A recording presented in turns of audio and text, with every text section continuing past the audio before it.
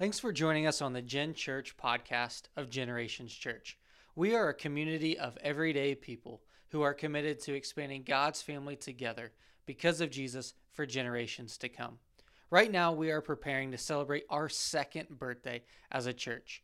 If you've been impacted by our ministry, please send us a note via email to hello@mygenerations.church or consider donating a special gift on our website, mygenerations.church, as a birthday present.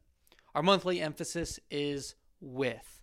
It corresponds perfectly with our series, Everyday Jesus. Jesus makes you a new person with a new family on a new mission. So, because of Jesus, we want you to have an everyday faith. It's a way of life, not an event or a scheduled meeting. Everyday faith is the process of learning to follow God in all of life so that you experience everyday family and enjoy everyday mission. If we truly live everyday faith through the power of Jesus, then we will need to be with Him. We must realize that He is also with us. When we are with others, He is at work. Be with Jesus. Be with others. He is with us. So I hope that you enjoy today's teaching. We're going to be in Psalm 22, verses 27 through 30. And this is what it says. All the ends of the earth will remember and turn to the Lord. All the families of the nations will bow down before you, for kingship belongs to the Lord. He rules the nations. All who prosper on earth will eat and bow down. All those who go down to the dust will kneel before Him, even the one who cannot preserve his life. Their descendants will serve Him, and the next generation will be told about the Lord. Will you pray with me? Father, today is a time of joy and gratitude and just amaze and awe of how you, God, just how great you are. God, it's been a long journey in these just few years in which Generations has been here in Vancouver, but God, you are working.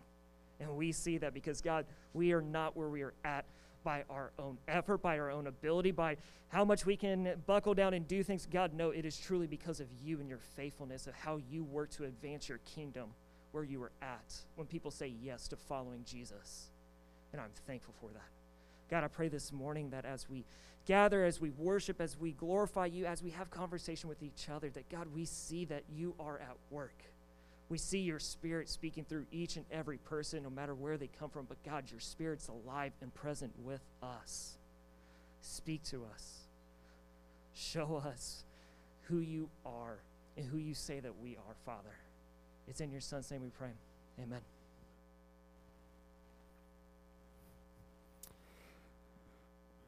Rapper and philosopher Busta Rhymes said in an interview about navigating the death of his friend Chris Lighty in the pending release of his album and the delays that was taking place. He said this in an interview. I was going through all kinds of stuff. I had to lose weight. My father had died. I had to learn how to find refuge in people who I wasn't as close with, who didn't mean as much to me as Chris and my father. I'm not looking for sympathy. I'm looking to share. Pain, you go through too. You can look at your pain and see your pain in me, because none of us exempt from suffering. I would have played that clip, but I didn't get it to my team in time to bleep out some of the choice words that were in between those statements. But I think about 2 years of seeking the vision of being a community of everyday people committed to expanding God's family together because of Jesus for generations to come. Every year, my sentiment on this day is the same thing. While this single day is exciting, it's only as exciting as a life well lived. And we've been in this series called Everyday Jesus, and today's a capstone of sorts. And if you're joining us for the first time, you can always go back and watch those teachings, but really I want to sum up what we've been going through in our vision in light of Psalm 22. See, we've been asking people to consider which area of their lives they'd like to grow: faith, family, and mission. See, in our vision, it says, because of Jesus.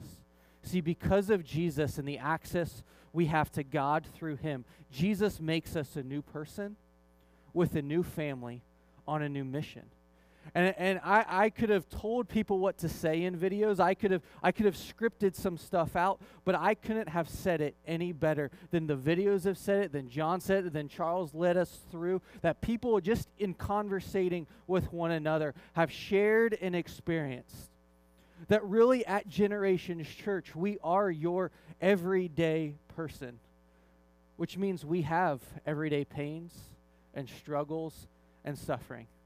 We're not pretending to be perfect people who have it all together, who just polish things up for the camera, but actual, we have our stories, we have our background, we have our baggage. Some of us, maybe it's one piece of luggage, and some of us, we got a whole closet full that we've just stuffed away. But the beautiful thing at Generations Church, that what I've experienced and what I even invite you to, is that when you're ready, when the timing's right, that you can pull out that bag or that baggage and allow people to sift through and sort through and share it with others. Because none of us exempt from suffering. And your story matters. And we value who you are and who God has created you to be. That God has gifted you in unique and powerful ways. And when you are able to share your story, what you've gone through, your hurts, your hang-ups, or your habits, as some of us going through CR have been talking about. When you're able to share that and be honest with that, you actually point other people to Jesus. Because they don't just see pain in your story. They are able to see God's providence and God's promises.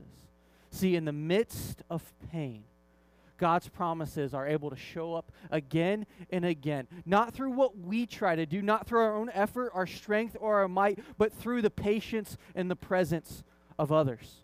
We're able to sit with us as we're ready to maybe unpack our baggage, or maybe as we're not quite ready yet. We don't say you don't got to air out your dirty laundry or show me your drawers, but you can just sit on a couch, in a living room, at a coffee shop, a space like this where we're able to just say, when you are ready, we'd love for you to share your story. Because as you share your pain and as you share your story, we're able to see that God's providence. And that's what I love so much about Psalm 22. Oftentimes when I talk about this psalm, it's where Generations Church name came from. It's that last couple of verses, John read those for you, is that generations to come will know the name of the Lord. And I just know some of you here, when I think about Psalm 22, we go to those first couple verses. My God, why have you forsaken me? Where are you, God? I needed you and you didn't show up. I'm crying out for you and it doesn't feel like you are near. And some of you today, I'm going to be very honest, you're probably feeling that a little bit. Whether here in person or online, you are wondering, where are you, God? But that's not necessarily where I want to focus our time together. See, there's this whole big journey in the middle of that psalm. Between the initial plea and the promise that comes. The author of this psalm shares about a whole lot of pain. Shares about a whole lot of suffering. And so that's what I actually want to read for you for a moment. See, in Psalm 22, verses 12, it says, many bulls surround me. Strong ones of Bashan encircle me. They open their mouths against me. Lions, mauling and roaring. I am poured out like water, and all my bones are disjointed. My heart is like wax, melting within me. My strength is dried up like baked clay. My tongue sticks to the roof of my mouth. You put me into dust of death. For dogs have surrounded me, and gangs of evildoers have closed in on me. They pierced my hands and my feet. I can count all my bones. People look and stare at me. They divided my garments among themselves, and they cast lots for my clothing. In the midst of this psalm, the author doesn't pretend like pain's not real, that sufferings doesn't happen. He identifies it with an honest, a transparent, and a direct statement. It names the fear, doesn't pretend, and it doesn't hoop jump. It doesn't explain away. What's so, I think, interesting about this psalm is this author doesn't just give a reason for the pain. There's no reason. There's no explanation. It doesn't pretend like it doesn't exist. But I think without ever naming the pain we go through, without ever naming the suffering we endure, we never move towards the promise. See, the life of faith is reconciling God's goodness with what we've gone through. And you're not meant to do that alone. You're meant to be able to do that with God, with others. And as you share that story, there are people in your life and in your circles who desperately need to hear what you've gone through. And not that you're doing it on your own, again, or pulling yourself up by your own bootstraps, but that you have a plea just like this author that's directed towards God. That you're doing it in a group of others and saying, help me. And you're able to be honest and say, there are moments when I doubt, there are moments of fear, there are moments when I'm uncertain. But the presence of people and the presence of my God in my pain helps me navigate these uncertain waters. See, even if you haven't gone through something traumatic, I think we can admit that suffering around us can be overwhelming and even suffocating. For some of us, pain calls into question not only God's character, but his existence as well. And this problem of evil and suffering is not a light topic, so I don't intend to make today an exhaustive treatise on that subject. Rather, to call out that since the Enlightenment, we have this insidious belief that everything in our world can be understood through reason and logic, including suffering. But I think we need to challenge those assumptions, that we need to challenge our questions and our cries and understand that the beauty and the goodness of the Christian faith, in contrast to all other belief systems in our world, is that God didn't stay absent or distant, that we don't have to hoop jump, we don't have to create a magic formula, we don't have to rub the magic lamp 3 times and we only get 3 wishes, and as soon as you're done with those 3 wishes, your time is up. That you don't have to mix the right ingredients to get things to turn out just right. But there was actually a God who loved you so much that says, I hear your cries, I hear your pleas, and I'm going to step out of heaven and step on earth to show you what it's like to be truly human, that you are loved, that you are valuable, and that your story matters so much so that I'm not just willing to watch you endure suffering, but I'm willing to suffer with you and for your sake. And that is the hope of the Christian faith. That is the reality of the Jesus that we put our trust and faith in. That is the call for the church, to be activated, to step into other people's lives that say you don't have to suffer alone. You don't have to suffer in silence. That your pleas and your prayers can be made known. Now, I want to be honest about this. This can be very scary because some of you have taken that step.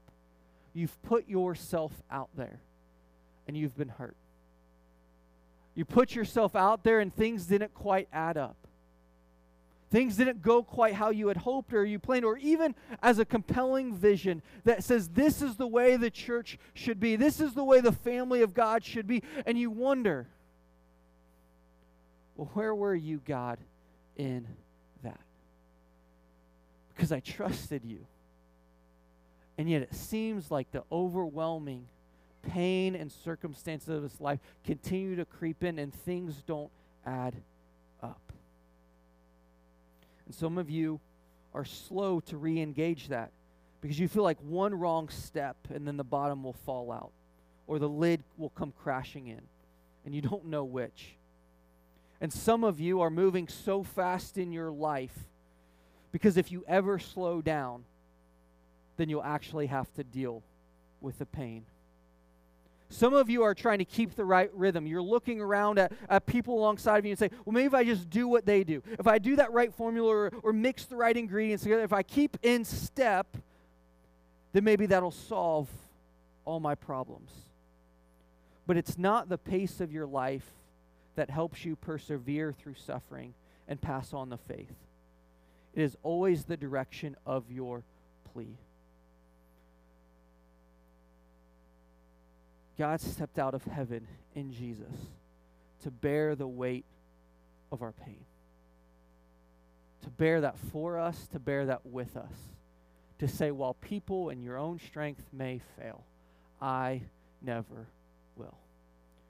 And that's what I love about one of the songs that we sung this morning. That God keeps his word. And I know sometimes it's difficult because people don't always keep their word.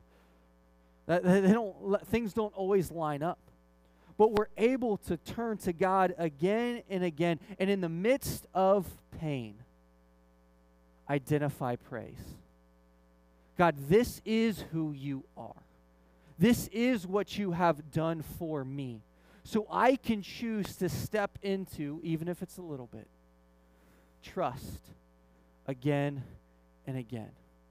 Because I know some of you are nervous to take that step, whether it's into a church or even re-engaging God on a very practical and sincere level because of your pain and your suffering.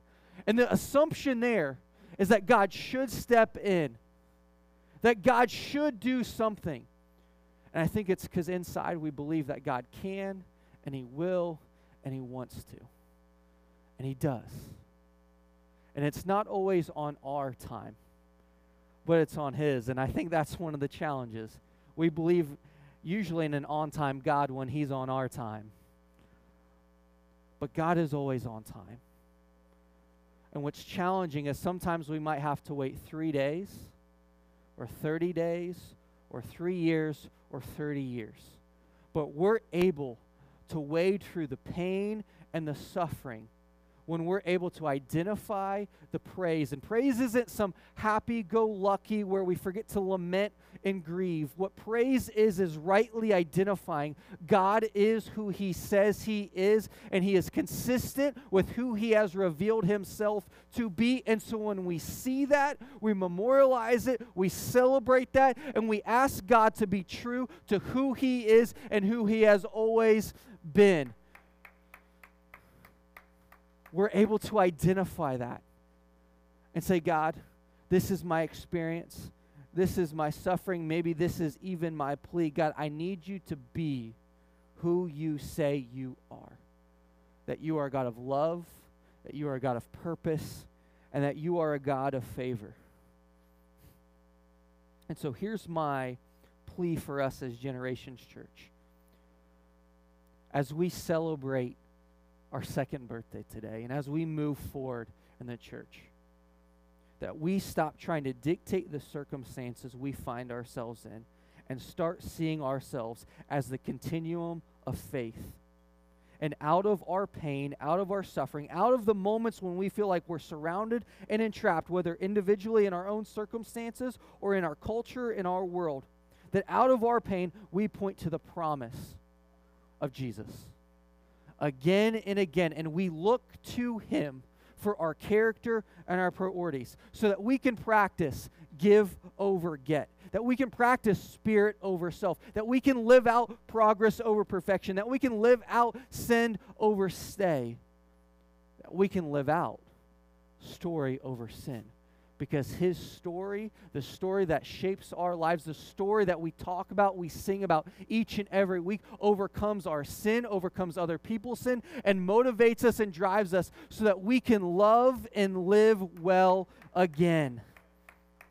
And when we practice these values in the midst of suffering people, people will see Jesus. And he is the only one that can see us through. See, pain doesn't block the author's resilience in Psalm 22.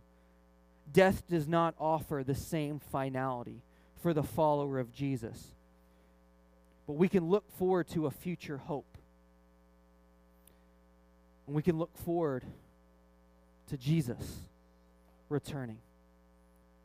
See, the author says that there's not just some hope or wishful thinking, but he attributes and points back to Jesus. Because it's Jesus that says, I am the resurrection and the life. Because there was on a day 2,000 years ago that Jesus cried out on that cross, my God, why have you forsaken me? And it's in that moment that God had not forgotten his people, had not forgotten their pain, and in fact, he remembered them and said, in the midst of this, I'm actually proving my love for you. And those people, yes, they had to wait 3 dark days. But on the other side of death was life and was victory. On the other side of a grave and a burial was a resurrection. And so I don't know what you're going through right now. I don't know the pain that you feel. Maybe it's a little bit, not it's a lot. Maybe it's something you see in the world and you don't feel it personally. My hope is that you can identify the pain, that you can share that baggage and know that there is a family and a people who want to walk with you through that. Not because we're better, or because we feel like we've got it all together, but we're able to say time and time again, we do it and we're doing our best because of Jesus. And here's the promise. We don't have to be the Savior of the community because we're not. There is only one Savior. We stand on the shoulders and a legacy of faith of people who have loved and served before. People who have stepped up and stepped out to serve, to love, to care. Who planted seeds years before generations stepped into the story of the Northwest. There have been people who have labored and even churches that have closed. And we, in this moment, can be thankful for those churches and those ministries because generations presently and generations to come will know the name of the Lord and what he has done because we stand as the continuum of faith. Jesus is the Alpha and the Omega. And together in our pain and in our joy and in our celebration, we can bridge the gap by passing on the faith in the midst of pain. And I'm painfully aware that we may never see droves of people. And I know some of you even here have wondered, will faithful churches shrink in our day? But the promise we have, it's not the size of the seed that matters, but it's the seed that goes into the ground and dies that results in new life. Because a little bit of faith in the great and powerful God enables us to see that while we labor, that generations to come will know the name of the Lord and what he has done. See, if you're catching with that scripture, someone has asked me, Kyle, why is Generations logo the mountain? And I wish I had some great story for you for how we came to that. And I've learned I can spin that a million different ways. But what I'm thankful for is that the faith of a few persevering in the midst of pain because of a great and good Savior, that mountains can be moved. And lives and families and in this community. Because we can hang on to the promise that God would reveal himself. And he fulfilled that promise. He did what he said he was going to do. And so now is the time not to lose heart. Now is not the time to make up spirituality. Now is the time to construct an everyday experience with God with others, for the world. That is what my hope is as we move forward for Generations Church. That we can continue to pursue being a community of everyday people, committed to expanding God's family, because his family is the best family to be a part of, because of Jesus, for generations to come. Let me pray. God, you are good, and I'm thankful for who you are and what you have done for us. That in the midst of pain and suffering, in the midst of where are you, God, you say, whether it's in a whisper, whether it's in a dramatic moment, no, I am here. And you might not have much faith, but even a little faith, I can work with that. And I'm thankful for that hope and for that promise. Thank you for your love and for your grace. Thank you for Jesus. It's in his name I pray. Amen.